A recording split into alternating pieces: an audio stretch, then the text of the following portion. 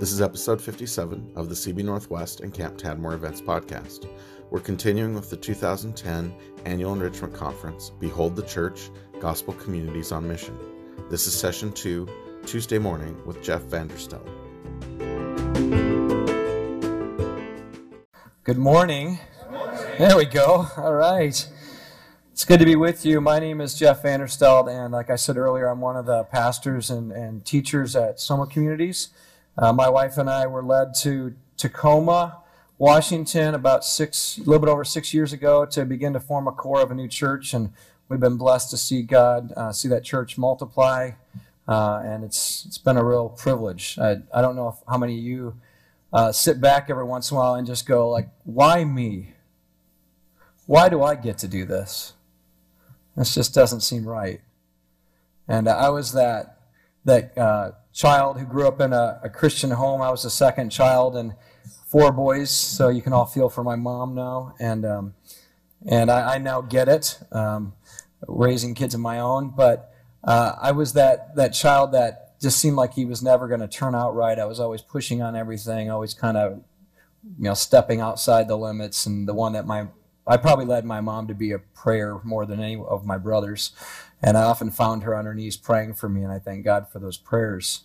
But I remember the day when God made it very clear that he was calling me into more full-time vocational ministry as a pastor. And I had been going to school to get ready for law school, and that was going to be my trajectory. And I came back home and told my parents what had happened, and my brother was out of the home at this point, the one that's just about a year and a half younger than me.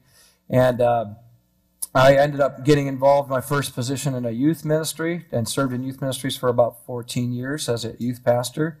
And I've been doing church planting for a little bit over 6 now, 6.5, actually about 7, because I helped another guy plant a church.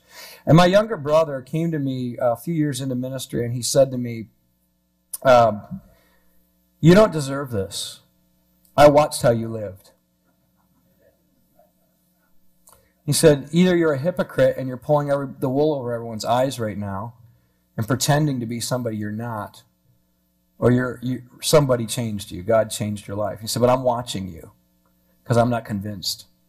We hadn't been living close enough for him to see my life, and so we get times together, and after several of those visits and me just proclaiming Jesus and giving Jesus credit and being overwhelmed with, as I was singing the song, I was like, he paid my debt. He paid my debt. And I want to start with, I told my brother, I said, you just got to, I don't know how to convince you other than I'm a new person. And you're going to have to see it in my life. You're going to have to see me live differently. And you're going to have to see a different center. It's not about me anymore. It's about him. And I remember that the day when he came to me and he said, "I'm convinced you're a different person. You're not the same brother that used to be," and I praise God for that. And I want to start there because that's really what we're all longing for every person in our church, right? Is that they would choke up when they talk about Jesus and what he's done to change their life. And I think one of the things that I'm most pressed with right now in terms of the church in North America is I think we've forgotten what we have. When I travel and I speak and help other churches wrestle through how do we help our churches become more intentional about the gospel and more oriented around the mission, I'm often struck by how little they talk about Jesus. I'm often surprised by their surprise that the church wouldn't want to give their life for Jesus. I remember I was speaking at a conference a while back, and I said to the pastor, I said, "You guys would be surprised what the church can do. You'd be surprised at when people love Jesus and they understand what he's done for them, how motivated they will be to lay down their life and everything for his sake and the mission." And one of the pastors came up to me afterwards. He said, "When you said you'd be surprised at what the church can do, and I know what you meant that every single person in the church could be a gospel minister in the church and in the city they live in. I got to be honest, I don't believe that." And I think that's a shame. That somehow we've bought into the idea that church is merely a place people gather. That it's an event on Sunday for a couple hours a week. That the idea that people would rearrange their whole lives for Jesus and His mission, and every decision and every thought would be about what do I do to further the fame of Jesus and see His glory expand in all the earth. When that's not normal in the church, we've forgotten who we are. Pete said last night, I don't want to plan a church service, I want to plan a church. And there is a difference. There's a difference. If all you're doing is running a 2-hour event on Sunday, you haven't bought into the idea of what the church really is. That's just not enough.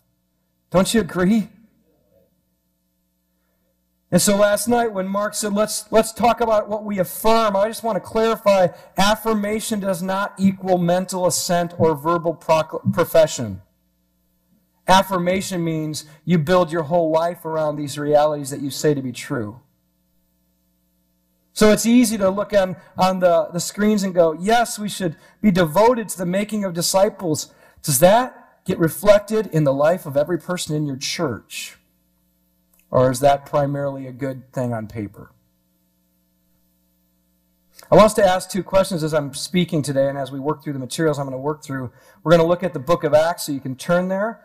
But what I want you to hear is these 2 questions. One, as I go through this, I want you to ask, is this reflective of our church? And by church, please make sure you don't translate church as the pastors and leaders or paid staff. I want you to think the people that belong to this local congregation. So when I say, is this true of our church, don't think, what do we do on Sunday, or what do I do when I lead, or whatever it may be. I want you to think, is this true of our people when you think of church? The second thing I want you to do as we work through this today is ask yourself, what needs to change in me first? Because the tendency will be if I ask, well, is our people doing this? Go, yeah, God, you just gave me the worst people. I mean, come on, I can't help it. I mean, they're like mules, come on. And God seemed to be okay using really broken, weak people to see people's lives changed and see people mobilized to do unbelievable work. And we're going to look at Acts to see what that looks like. And as I do this, I read Acts as I think, as most scholars I think do. They read it, they know it's a historical narrative, but it's not written to be primarily a historical narrative. If it was, there would be a lot more detail about all the events. And at one point they go from the first few chapters, Luke, as he's writing, to it seems very detailed, almost like daily, and then it goes to big swaps of information, in several verses. And so he's not just trying to say, I want you to know every single detail about what happened along the way as the church was getting started, but rather what I want you to understand is it is a historical narrative to make sure, as he's speaking to Theophilus, that I give you an orderly account. And he starts off his book, or the second book, Acts. He says, in the first book, I wrote all that Jesus began to do and teach, implying that this is all that Jesus is continuing to do and teach by His Spirit through the church. He's alive. He's still building His church. He's here right now. And He's still going to build His church even amongst us today as we're here. So Luke wants to make sure there's an orderly account of how Jesus does build His church by His Spirit through His people. So I want to encourage us to read the book of Acts not merely as a historical account, but as a very strong informing account of what we ought to think about doing. What we should see, as Mark said last night, is normative. Now, there's some people who go, yeah, but that was the first century, so culturally, we can't just say let's do what they did. When people say let's be a first century church or an Acts 2 church, just remember that was in a culture, a time, a place, which I agree. And so we have to be mindful of that. Others will say, well, that was a particular time. Some of you even would say it's a particular dispensation of how God worked in a unique way in that time. If that's your perspective, I grant that as well, but just make sure we read the rest of the Bible where Paul says to Timothy, all Scripture is God-breathed and it's profitable for teaching, for rebuking, for correcting, and training in righteousness.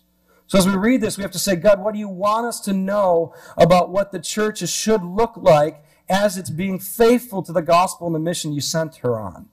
And that's what I want us to do today. Now, there's no way I'm going to be able to teach through all of Acts, so I'm just going to look at some big picture stuff.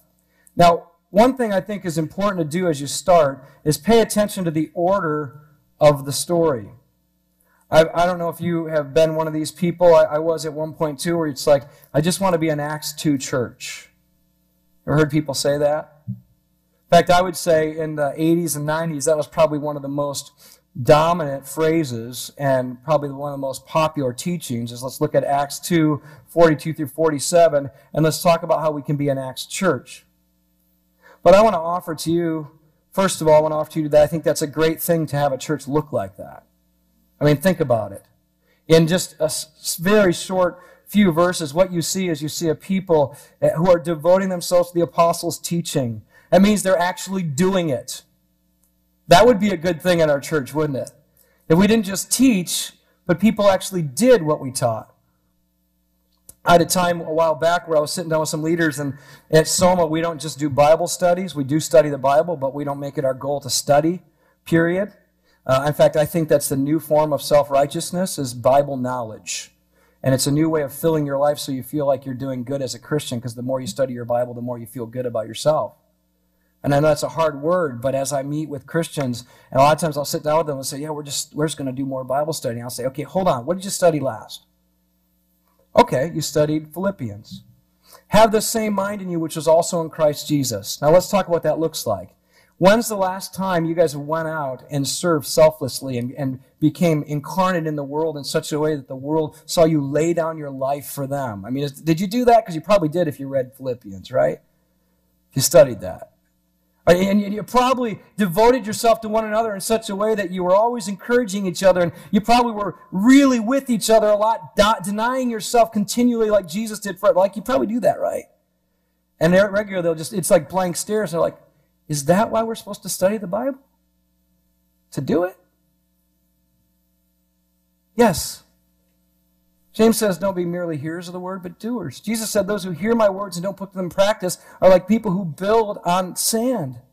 And the storms come in, they're going to be washed away. It's not good theology in the head or good proclamation of our theology with our lips that's going to make you solid. It's actually believing it. And your belief in it shows up in how you live. When I'm with our church regularly, I'll say, I know what you believe by how you live, because what you do is based upon what you believe, fundamentally. And so here you have a people devoted to the apostles' teaching. They're giving themselves to it. They're devoted to the fellowship. They're devoted to the breaking of bread and prayers. I mean, I don't need to read it because you guys know this. And every time you read this, you go, could we have that still today? Would people really sell what they have and give to the poor? And would they live life close together in such a way that they know each other well enough that they can speak truth into each other's lives? Would we help each other really live this out in the everyday life so it's not just on Sunday? I mean, could that happen? And every time I read Acts 2, I go, man, I just wish we could write this about the church today. And I think some of us can. Some of us are in that place where we go, that's very true. But let me ask you, how many of you have started in Acts 2 and went from that point on, and you didn't go backwards to Acts 1? See, if you were to say, I want to be an Acts church, and I want to make sure our church is doing these things, so this now becomes the new prescription on how to have a really good church, if we just get together and we devote ourselves to the teaching, and we fellowship, and we break bread, and we sell what we have, and we give to the poor, then we'll be a great church. And I don't want you to hear this as a prescription for a great church. I want you to hear this as a description of a church who is first and foremost devoted to the gospel and the mission of Jesus, and this was the outcome of that. So you can't have an Acts 2 church if you don't have an Acts 1 gospel and mission. And a lot of people, what they do is they go, I'm going to let this be a prescription, so we're going to make sure we do the things in chapter 2, 42 through 47.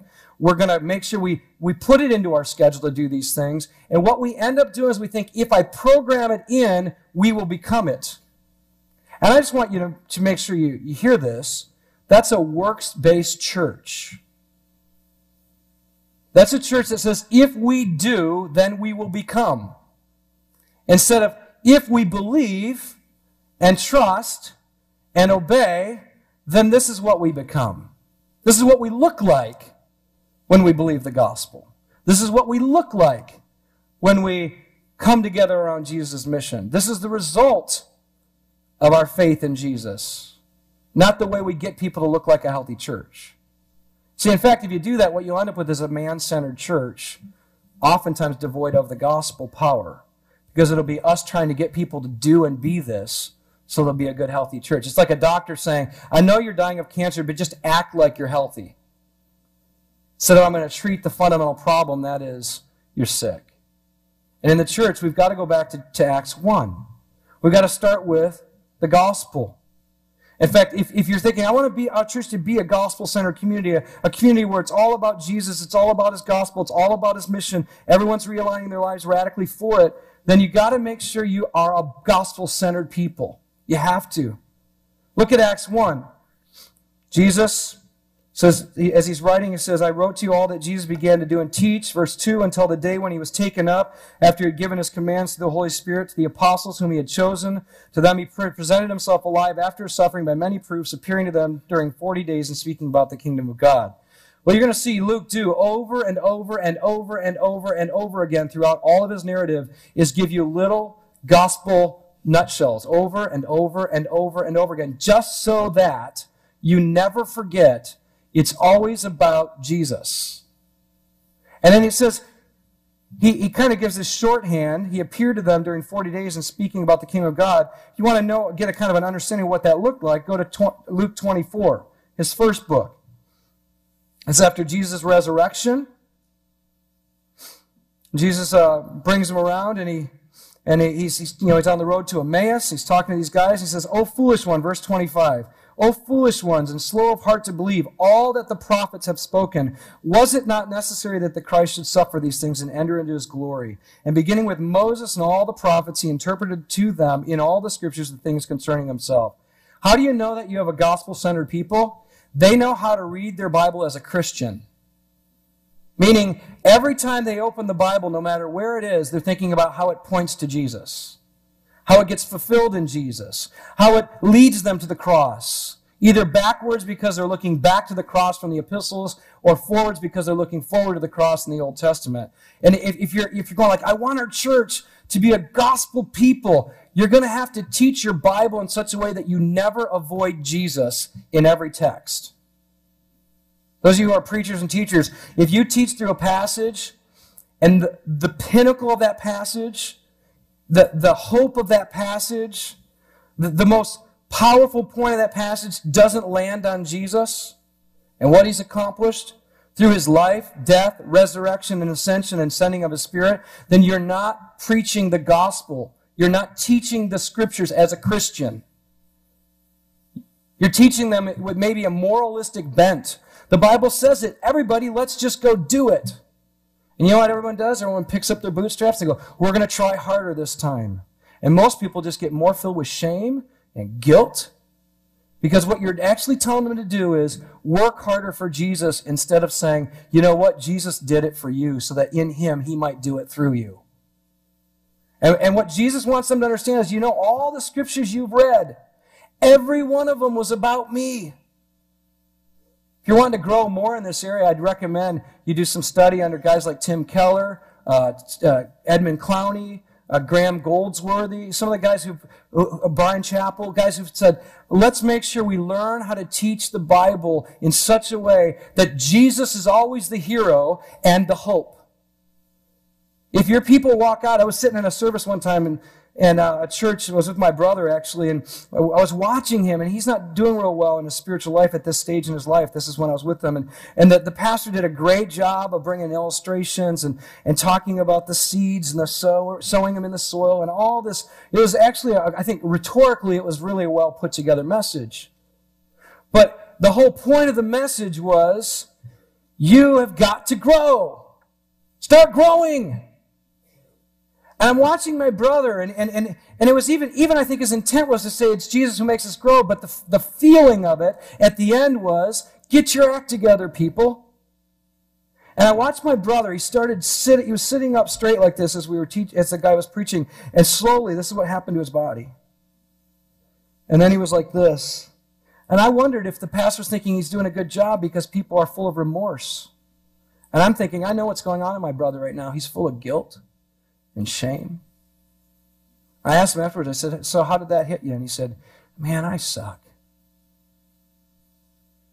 And he said, I try hard every week. It's never enough. I thought to myself, that's not good news.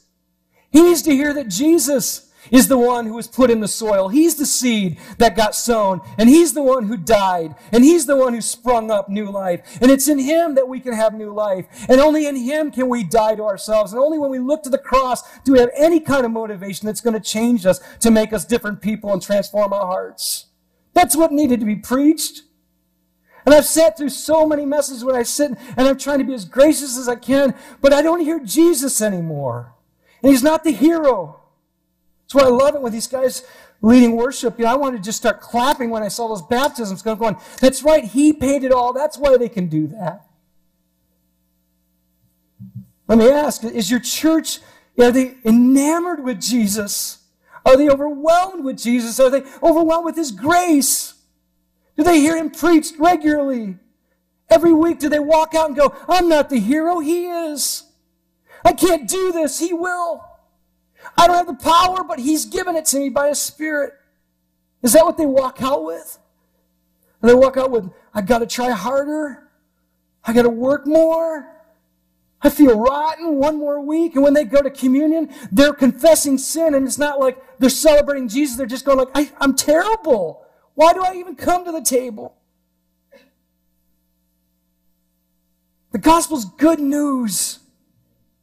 It's good news for those who are weary and heavy laden. You come to him, he gives you rest. He carries your burden. He does the work through you. It's not your power, it's his.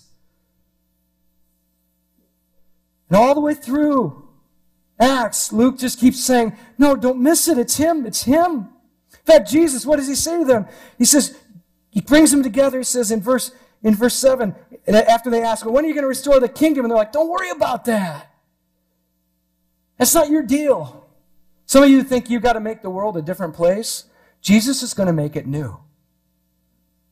He wants to work through us. I don't want to downplay our need to do good works and be out there involved in our communities. Please don't hear that. But if you feel like the weight of the world is on your shoulders, and the people in your church feel that way too, and you put it on their shoulder every week, you're not actually teaching the gospel. And so he says, the Father's taking care of that. It's fixed by his own authority. But you will receive power when the Holy Spirit has come upon you. You will be my witnesses in Jerusalem and in all Judea and Samaria and to the ends of the earth. Listen to that. You will be. He's not even saying, would you please do something? He's saying, this is what you're going to be. And then he says, wait. Wait for power. Wait. Luke records it too in the end of his gospel. Same thing. He tells them, wait.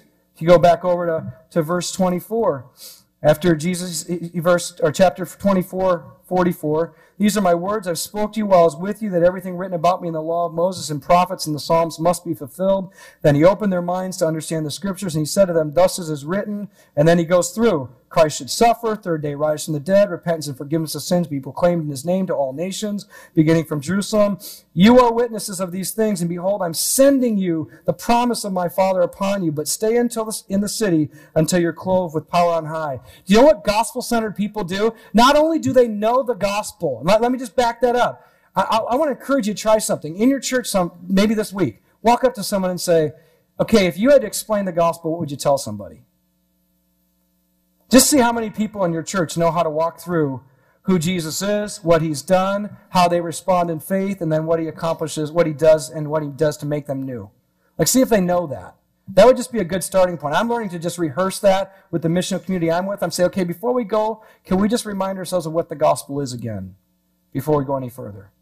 Luke seemed to do that over and over and over again to Theophilus, so he would never miss it as he articulated what they were saying about Jesus. But then Jesus says, I want you to wait. So it's not just the gospel message that we need to know and know how to articulate, but we've got to know we've got to have gospel power to do it. I love the fact that Jesus is basically saying, I'm going to tell you all about the kingdom and about my reign and about how I've accomplished it through my life, death, resurrection, and ascension, and now the sending of my Spirit. But I want you to not think it's just about the message. I also want you to understand it's about what the message, what the work of the cross has accomplished, so you can have the power of God to do it. Paul says in Romans 1:16, the gospel is the power of God to save. And then he uses language like because it's for faith, from faith, the righteous shall live by faith. Do you remember that? And that little verse? It's like in that little verse you get this picture that the gospel is the whole of life. That it's not just a starting point of belief, but it informs every single thing we do. And Jesus wants them to understand, you can't do what I'm calling you to do. You can't do it. I'm going to send you to be my witnesses to Jerusalem, Judea, Samaria, and the uttermost parts, but I'm telling you, you can't do this. You're going to have to wait for power from on high. And so he tells them to wait. This is one of the hardest things for me, by the way. Last night when Dee said, he was going to tell his church to wait 10 years until they plant, I was just going, are you kidding me? 10 years? My church is lucky if they get a month notice. And I just thought, there's a godly man. There's a patient man. There's a man who knows his people, cares for them well. He's a good shepherd. I have a hard time waiting. I don't know about you.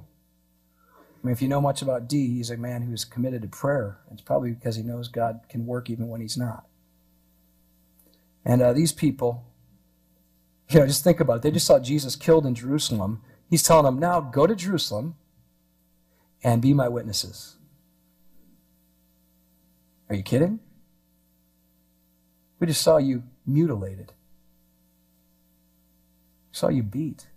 We saw people spit on you and mock on you and tear your flesh apart. We saw you suffer the worst death possible, and you're telling us to go back? You're telling us that that's where it starts? That's where the mission begins? You got to know that they were anticipating dying. You got to know that they weren't thinking, we'll just set up a nice building and have people show up on Sunday for 2 hours and we'll make sure everybody feels good and the air is just right, so music is right, and it's not too long because we'd hate to keep people too long and make them inconvenience their Sunday afternoon. And they weren't thinking that. They're going, we're going to go die for Jesus, and in the process, we hope others will be willing to die for Jesus too, because he died for us. That's what they're thinking. And so it makes sense then that they would gather together and pray. Doesn't it? Doesn't it make sense that they'd be up in this room just going like, God help us, God save us, we know we're probably going to die, but you at least keep us alive long enough that we can proclaim Jesus to as many people as possible? Would you just empower us? Because we don't know what to say, we don't know how to say it, but Jesus said you give us words when we stand in front of the authorities. Would you do that again? We saw Jesus be able to do it. Is it possible that Jesus will still do it through us? Because that's what he said he'd do. He said, I'll be with you to the end of the age. And when they saw Jesus do it, they had to have believed, I think, that maybe he was still going to do it. Don't you think? Is it possible that they were sitting there thinking, Jesus, please come like you said you would by your Spirit so that you will do this again and we'll just be used by you? That would be great. I'd love it if our churches would just stop being confident in ourselves. And we'd be more confident in the power of the gospel to save. And not just the proclamation of the gospel, though that's absolutely necessary, but the power of the gospel, the Spirit of God that's been given to us because of the work of Christ. Now, this is what I love. What happens to the church? Acts 2. Spirit does come, fills every believer. Now, most people, what they do, and I'm one of these, as I remember I used to teach this. You emphasize kind of two bookends of this passage. You either focus all on the Spirit's coming, which you do need to do because it is the fulfillment of prophecy. It is because of what Jesus did that we now have God dwelling in us by His Spirit. I mean, it's remarkable. You have to teach it. But if you're really charismatic, that's where you end. You just teach that. And if you're really gospel preaching centered, you get to Peter quickly and you go, but look at what Peter did. He stood up and he proclaimed the gospel, which you got to do too. But I don't know if I've ever heard anybody teach the middle part where it says when the Spirit came, every member of the church was filled with the Spirit and proclaimed the gospel, proclaimed the mighty deeds of God in ways that everybody could understand. You ever thought about that? This is the church. This is normative, just so we're clear. Like what Mark said last night, normative is every single member of the church is proclaiming the mighty deeds of God to people in ways they can understand. That's what the Spirit empowers you to do. Don't get caught up on just tongues. Look at the results of the tongues. The gospel is proclaimed by every single believer. And then what does Peter do? This is what I think is the job of pastors. If this was happening, can you imagine all week long, your people are just all week long, they're telling about Jesus. They're proclaiming the gospel, talking about the mighty deeds of God in ways that people can understand, empowered by the Spirit. And then on Sunday, they've got in tow with them literally all the people they've been telling the gospel with all week. And these people are still going like, okay, pastor, explain this to us. What is going on? Are these people crazy? You know, Peter, what they did to Peter is like, are these guys drunk? What's up? What is happening? And then Peter gets up and he says, let me just make sure you understand this. This is all about Jesus. This is because of what he did, what he accomplished, what he did to send his Spirit to be in us. This is what you're seeing and hearing, clear, seeing and hearing, and this is the way that your church becomes, you know it's a gospel church, gospel-centered church, is that you see the gospel being worked out in everyday life and you hear it being proclaimed. You see demonstration, a life radically different than everybody else. And you see proclamation, a proclamation of the fact that it's all about Jesus and because of Jesus. And then Peter's job is just to get up and go, just so you don't misunderstand this, don't give them any credit, give Jesus credit, and you too, you who killed him, can also be saved from your sins. And he does that over and over again. Remember the lame man who gets healed at the temple gates, and he runs in the temple leaping and praising God. And the people look at Peter and John as though it's them who did it. And Peter says, no, man, don't look at us. This is not by our power or our piety that this has happened. It's not our godliness that made this happen. It's not our strength or abilities or talents that made this happen. This is the power of God. This is in the name of Jesus. And by faith in his name, this man has been healed. And you too can have the same kind of power. And he says there's a salvation in no other name but given to men under heaven other than Jesus by which you might be saved. That's it. And Peter just says, make sure you don't miss it. And that happens all the way through Acts. Remember all the times when people want to give men credit? And what do? They say, no, don't worship us. At one point they tear their garments. No, you can't do this. Don't. This is what he came to save you from, was the worship of humans. And I think, what if our church so believed the gospel that they weren't impressed with you and me anymore? They didn't depend on you and me anymore like they have. What if the church was so dependent on God that everywhere they went, they were proclaiming the mighty deeds of God, and we were just one of them in a unique role to make sure everyone knew it was all about Jesus, and we just keep equipping and training them in the gospel so they have more confidence to go out and live it and share it? When you think of your church, is this what you think of? Like every single member in our church is a gospel minister out on the streets. And every one of them is sharing the gospel wherever they go. Is that what you think of? Now, I don't want to discourage you because you can go like, dang it, man. Oh, I wish that was the case. I know you do. But let me just encourage you, it will never be the case if the gospel isn't central. It will never be the case. In fact, what you're communicating is not so much your words, but what you do with your words and how you communicate them. So, for instance, if you continually teach a very moralistic kind of teaching that they've got to go out and work harder, you're fundamentally telling them it's up to you to do this. They're not going to have confidence in Jesus. Why would they ever proclaim him then? They're going to proclaim the technique that did it, or the methodology, or the program. They're going to boast in their church because their church is doing such a great job of bringing people to Jesus, and they're going to have confidence in the church instead of in Jesus working through the church. You know, they're also not going to grow in this if you continue to be the person who everybody needs to go to get the answers or to be taken care of. I often say when I gather that church is suffering from this idea that all of us love to be breastfeeding mothers and never have anybody get off the... Right? That's a horrible image, isn't it? But the writer of Hebrews doesn't have any problem using that image. You should be eating meat by now, but you're still drinking milk. And the literal translation needs to be you're still sucking on the breast. Now, hopefully you go like, that's sick. I mean, an old guy up there front, come on now. Or even me, like, come on. And yet, how many of our churches are believing the idea of the church is that they come to hear you preach and feed them every week, and they need you to do it week after week after week? I had an older gentleman in our when we first started our church. He was in a church for many, many years, and the most he had ever done, and he was a faithful servant, but all he'd ever been asked to do in the church was be an usher. And he just was a faithful usher and did it for years. And remember when he joined us, first thing he said to me when we were sitting down talking about what the church is going to be like, he said, "Pastor, I just want you to know it's your job to feed me." Now you can find scripture to support that, right? Peter, feed my sheep, and shepherds feed the flock under your care. I mean, yeah, we're supposed to. But what did he mean? He meant I don't want to grow up. Because that's what he'd been told all his life, that he wasn't going to ever grow up. The church, without knowing it, communicated to him, "You'll never be able to do what I do." And I said to him, his name is Ray, good friend of mine, and I said, "Ray, I'm going to ask you this week to read your Bible. I'm going to ask you," I said, "Do you know how to read your Bible?" He said, "Yeah." I said, "Okay.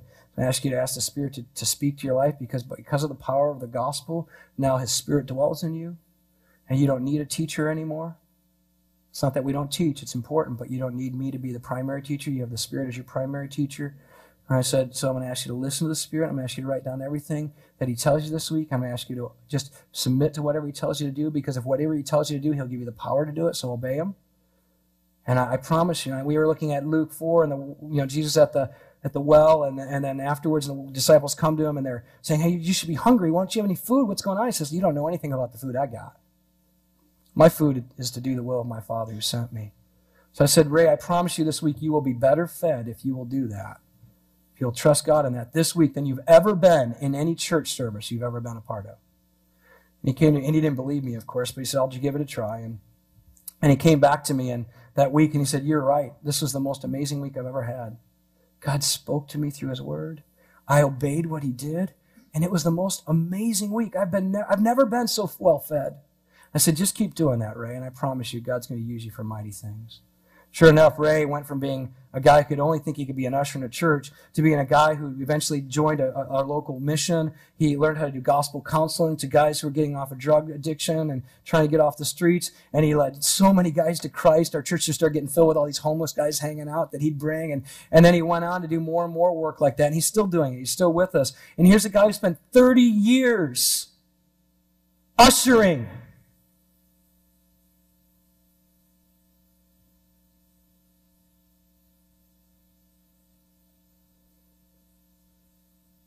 Because he thought the normative of the church was just pulling off events. And he was going to help do that. Now, I don't want you to hear that I think it's wrong to have us do events or gatherings or to have people usher. He's a servant. Ray was a servant. But no one called him to anything else. See, when you believe the gospel, you believe that God can use a guy like Ray, who was a broken sailor who had a bad mouth, to proclaim Jesus. And He does. I remember when a girl came to visit our community that did an internship with us last summer. And at the end of the summer, I said, "How was your time with us?" And she said, it was good, but it was different than what I expected. And I said, "What do you mean?" She goes, "I got to be honest with you. You guys talk about Jesus a lot." And I'm like, that's a bad thing? She goes, "Well, I got to be honest." And she comes from a very big church that I used to serve at. And she said, "I'm not used to that." So it made me feel quite uncomfortable, to be honest. How much you talk about Jesus, how important Jesus is to everything, how He shows up in every conversation you have. They said, "You guys are all about Jesus." And I realized I'm not. And I've been going to church all my life, and I became all about the events and the programs and the things we do and not about Jesus. And I said, "Well, where are you at now?" And she said, "I think I might have came to faith this summer." And this is one of my concerns in the church right now. I have a feeling, and there's no proof of this, other than the people that come to my church that are coming from churches that are clearly not saved. I have a feeling that to some degree in North America, people have bought into the idea that if they're involved in the church, they're Christians.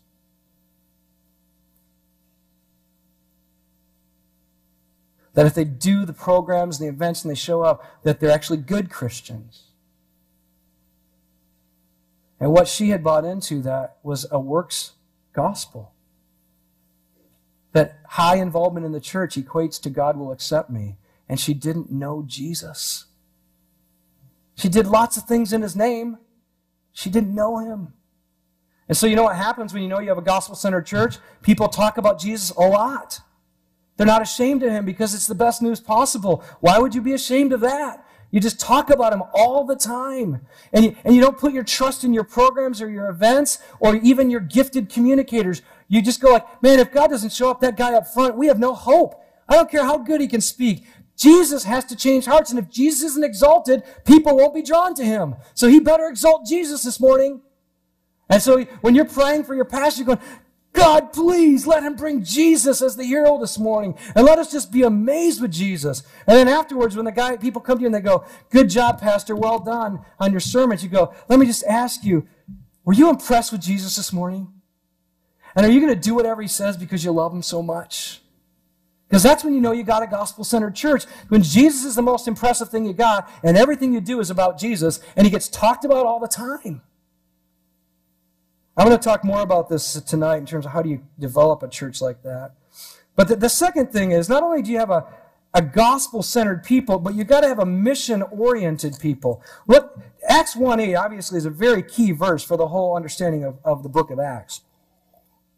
Jesus says you will receive power, and he's referring to the Spirit when he comes upon you, and you'll be my witnesses in Jerusalem, in all Judea and Samaria, and to the end of the earth. Do you hear what he's saying to them?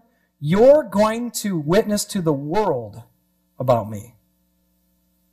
And this work isn't done until every single person on the planet has heard about me. Mark said that last night. One of our affirmations should be, we know that our job is to proclaim Jesus to every single living being alive. Well, what you have here, if you look at Acts 2 and you jump ahead and you go, man, I want that kind of church. I want them to be like that. Do you know what Acts 2 is the result of? People radically reorienting their lives around the gospel and the mission of Jesus. That's what it is. It's not a prescription, it's a description of people who radically reorient their lives around the mission of making disciples who make disciples so that the whole earth will be filled with the glory of God through the people of God as they become witnesses of Jesus Christ. That's the picture. And so just imagine, I don't know if you do this, but imagine if every single thing that people are doing in their life, you ask them to question in regards to whether or not it is both in submission to the truth of Jesus and the gospel and to the mission that he's called them to. These people radically reoriented their lives around the mission. What this means as church leaders is one thing that we've got to do in the church is we've got to help people re-embrace their missionary identity. Leslie Newbigin came back from India having done all kinds of great missionary work, and he got back to England, and he looked at the church, and the church was just dying and suffering. And he said, the reason why is because you forgot that you're missionaries to your own culture. The church has got to remember we're the missionary people of God, sent by God. And every single person in your church is a missionary if they're a believer. Because God calls them, and then in their baptism, he's saying, you're a new creation, set apart for good works, and he sends them. And in some ways, their baptism ought to be their commission service. Like, you were dead, but now you're alive, and now your whole life is about telling everybody about Jesus and living for his glory. And the early church, they reordered their whole life around the mission. These guys left their jobs. They left their families.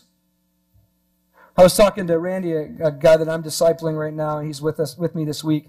This morning he was talking about Adoniram Judson, the great missionary. How do you say his name?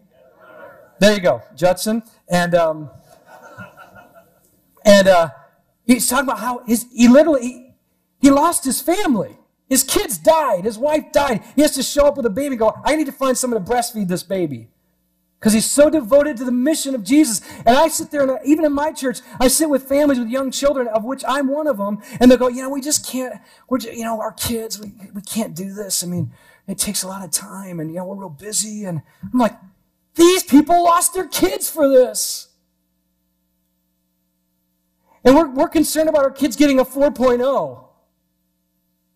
And we think it's suffering if they all of a sudden have to compromise, maybe not getting a perfect grade point average or getting the letter in a sport or whatever it may be. And I'm not saying those things are bad, but what has become most important to us?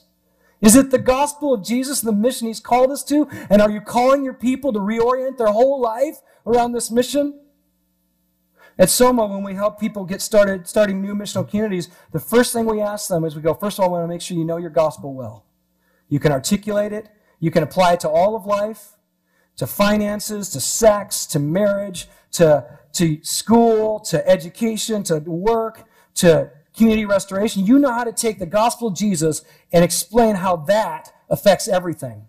So that's one thing we make sure we do. But the second thing we do is we say, have you thought how you're going to reorder your life around this mission and call people to reorder their lives around this mission of reaching a particular people group in our city with you? And they sit down, and when they work through who it is they're going to reach, they put together a covenant where they say, we believe the gospel, and this is true in Jesus Christ, and this is how we want to reorder our whole lives around this mission that he's called us to. And I want to tell you, there's a lot of blood, sweat, and tears in that process, because half of what you're doing is bringing the gospel to bear on all the reasons why people won't live that way. And that's why we ask them to do it, because people are going to bring up all the excuses, and every excuse gets answered with Jesus. And I don't mean just like a face, like, well, Jesus is the answer. I mean, why Jesus, who was rich, became poor, so in our poverty we might become rich. Let's give him everything.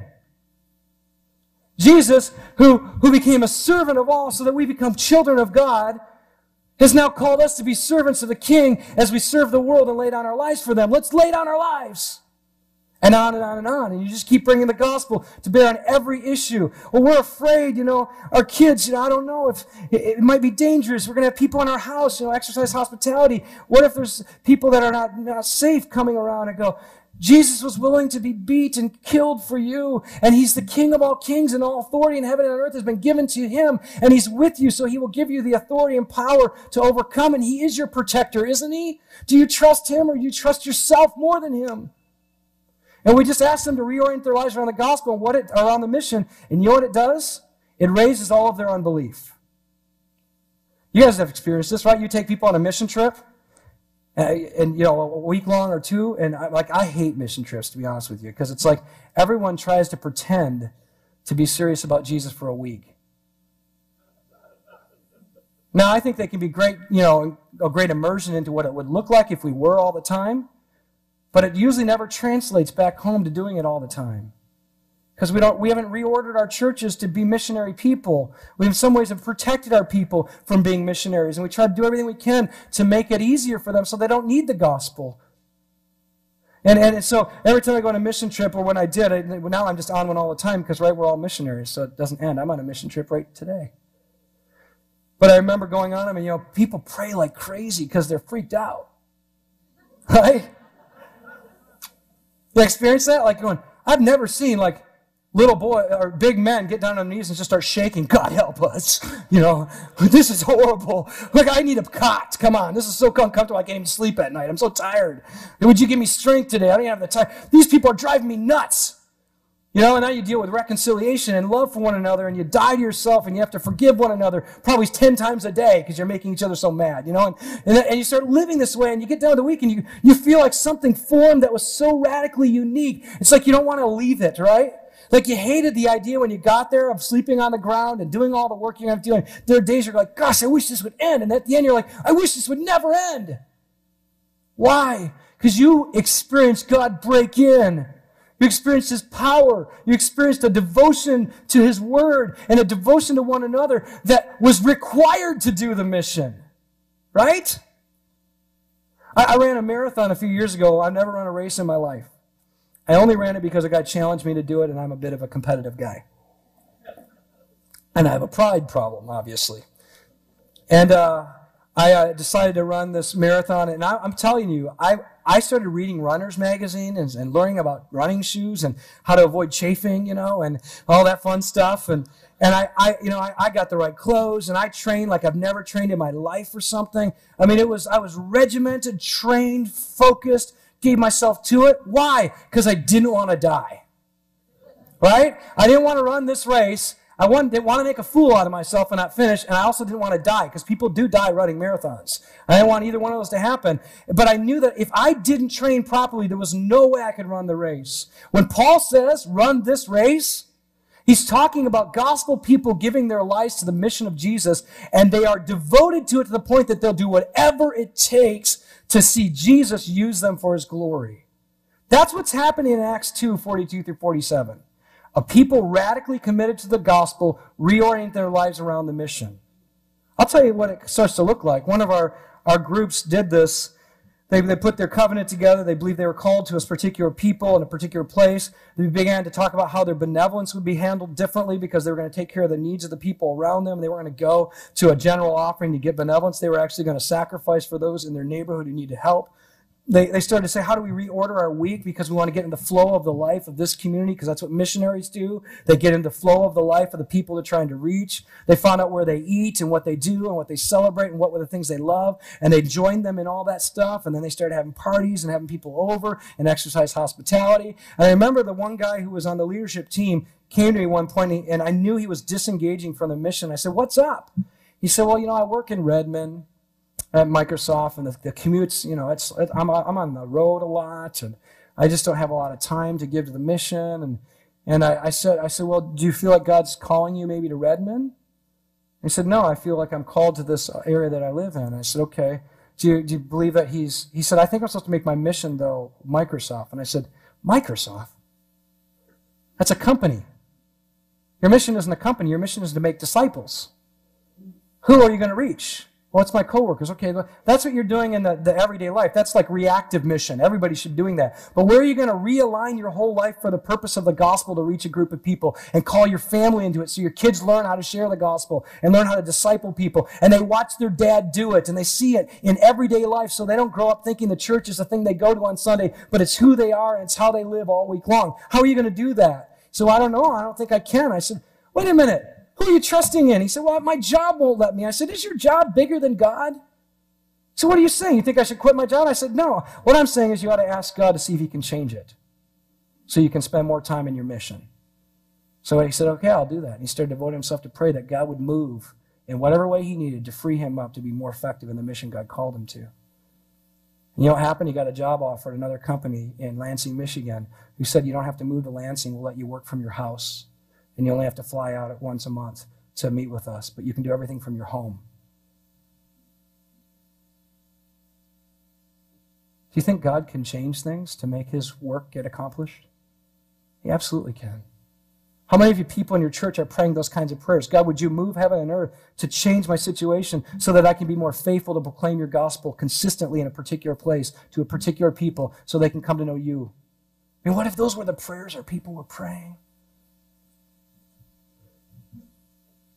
A while ago, we were talking about at Soma a new thing that we were going to do, because we change like every 9 months. You can anticipate a change. And one of the ladies raised her hand. She said, is there ever going to be a day when we're just going to stop changing around here? Can we just like count on anything? And I said, no. The reformers, one of the things they committed themselves to was that we're always reforming. And I said, one thing I will promise you is that Jesus will not change. He's the same yesterday, today, and forever. The gospel will not change. The mission will not change. But our church will change so that we can align ourselves with the gospel, because we're going to be transformed by it, so we're changing. God's changing us. And as we're getting changed, our church will clearly change because it's reflecting a changed people. And as we're a changed people and the culture is changing, we have to adapt the way we bring the gospel to that culture all the time. Because we're all going to have to realign your life regularly for the sake of the gospel and the mission. So you're going to change, we're going to change, and we're hoping our city's going to change as a result. So no, I can't tell you anything's not going to change other than Jesus, the gospel, and his mission. I don't want to give anybody any other hope. I don't want to stand up and say, you can always count on the fact that we will always meet at 10 o'clock on Sunday mornings for the rest of our lives. No way. I don't want them to put their hope in a program. I want them to put their hope in Jesus, and I want them to be willing to realign their life for the sake of his mission. Now, the last thing, and I need to wrap up here. These people were a multiplication-minded people. I'm not going to read all these passages, but I'll encourage you to look them up later. There are 6 key markers to the book of Acts that lay out this commitment, or not the commitment, the effects, the outcome of these people being devoted to the gospel and reorienting their lives radically around the mission. And this is where they're at. Acts 6:7. Acts 9:31, Acts 12:24, Acts 16:5, Acts 19:20, and Acts 28:31. I'm just going to read one of them, but you're going to see the pattern happening over and over and over again. Chapter 6, verse 7. And the word of God continued to increase, and the number of the disciples multiplied greatly in Jerusalem, and a great many of the priests became obedient to Christ, or to the faith. This gets stated over and over and over again. Luke wants to make sure you understand the outcome that we're going for is many come to be saved. If it isn't normative that people are getting saved in our churches, that it isn't normative that people are coming to repentance and faith in Jesus Christ in our churches, something is wrong. Don't accept that. Don't just say that's the way it is. That is not the way it is. Not in the kingdom of God. God, when He makes something, He always puts in it the ability for it to reproduce. Think of the trees that had fruit that fell and produced after their kind. And He does the same thing with animals, and He does it with us. And wouldn't you think that the seed of Christ in each one of us, giving us new birth, would be a reproductive reality in us? And if we're not, we're unhealthy. If your church isn't seeing conversions regularly, and not just people coming to know Christ, but then it says many believed, and as it goes on, you look at all these markers, it says that it spread. It like took over the land like a virus. That's why Jesus says the kingdom is it's like this yeast, and it seems so insignificant, and yet it goes into the culture and it just changes everything. People's lives get changed. And as you read the story, it's remarkable. Normal people do extraordinary things. And you see, it doesn't just start with the apostles, because then they need help, with some of the ministry of the widows, and you see Stephen and Philip and others getting appointed to do this work. And it's so cool because you think, okay, now they're waiting tables. No, look at what they do. They don't just wait tables. Stephen becomes the first martyr. And while he's being killed, he just proclaims Jesus.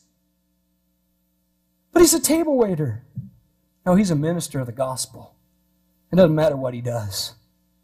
He's called to be a minister of the gospel. Philip, he gets out there, and he knows his Bible now, and he knows how to point to Jesus in the text. And so you got this guy, Ethiopian, going, can someone explain to me this passage in Isaiah? And he goes, let me tell you all about Jesus. Because see, I know all about the gospel, and I know how to point to Jesus in any text, and I know how to take any circumstance and make Jesus the hero. And sure enough, Philip does that, and the eunuch comes to faith, and we know that there's, throughout history, a big change that happens in Egypt or in Africa because of this. And that guy goes and does something. What does he get? All he gets is a basic gospel message, the Spirit of God, and he goes off and churches get started. It's ridiculous. How does that happen? The persecution breaks out on the church in Jerusalem, and these people get spread everywhere, and it says everywhere they went, everybody but the apostles were scattered, they preached the gospel. And then you show up in Antioch, and these couple guys show up, and everyone's talking to Jews, but they happen to go to the Hellenists, and they begin to talk to them about the gospel, and people believe, and a church starts. And then what happens? They call Barnabas, and they send Barnabas there, help us get this church formed. And then what do? Barnabas calls Paul, because it's just blowing up. And Paul learns how to just be a good gospel minister in a church for a few years while he's doing it. I love that. You want to train up people to be gospel ministers? We're going to talk about it more tonight. You've got to actually get them to do it, not just sit in a classroom and talk about it.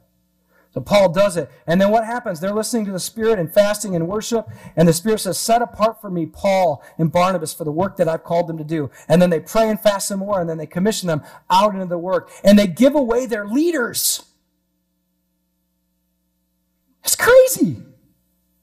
We in the church, when we get a guy or a team or woman or whatever who really do a good job, we just go like, we can't lose these people. And we make our church bigger and bigger and bigger and bigger around those people. And what does the early church do? They go, we got to get rid of these people. They've got more work to do. There's more people to reach. And they're listening to the Spirit. When the Spirit says, set apart for me Paul and Barnabas, they don't go like, oh, come on, Lord, are you kidding me? I mean, what would we do without them? How in the world are we ever going to manage if those guys are gone? We don't know how to do this. No, they knew how to do it. Because they were the church. They were the gospel people. They were missionaries. They knew it. And this just happens over and over and over again. And that's the third thing. If your church doesn't have a multiplication mindset, don't expect the gospel to expand outward. Because that's all about multiplication. Too many of our churches have an addition mindset. We're just basically trying to get more people to show up instead of we're trying to equip more people to go out so that more people get the privilege of leading more people to Jesus, discipling them up, and seeing more churches started. It's a lot that I could go on, but I'm out of time. So I will say this last thing just to encourage you, I hope. Maybe it was a bit not so encouraging, but I hope it would be, because I want you to hear this.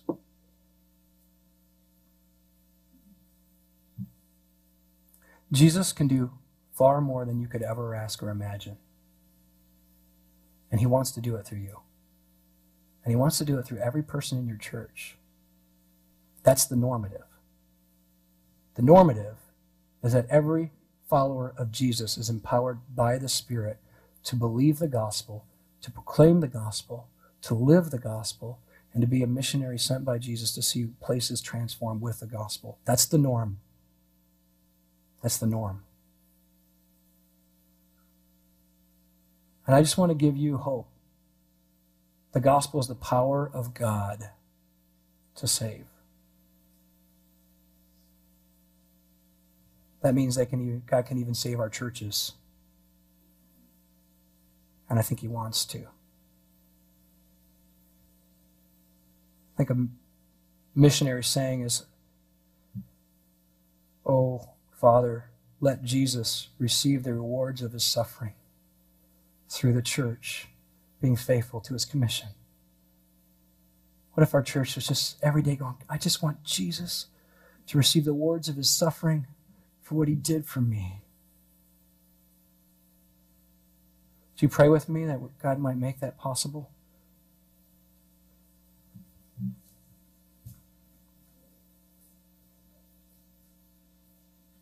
Father, we are helpless and hopeless without Jesus.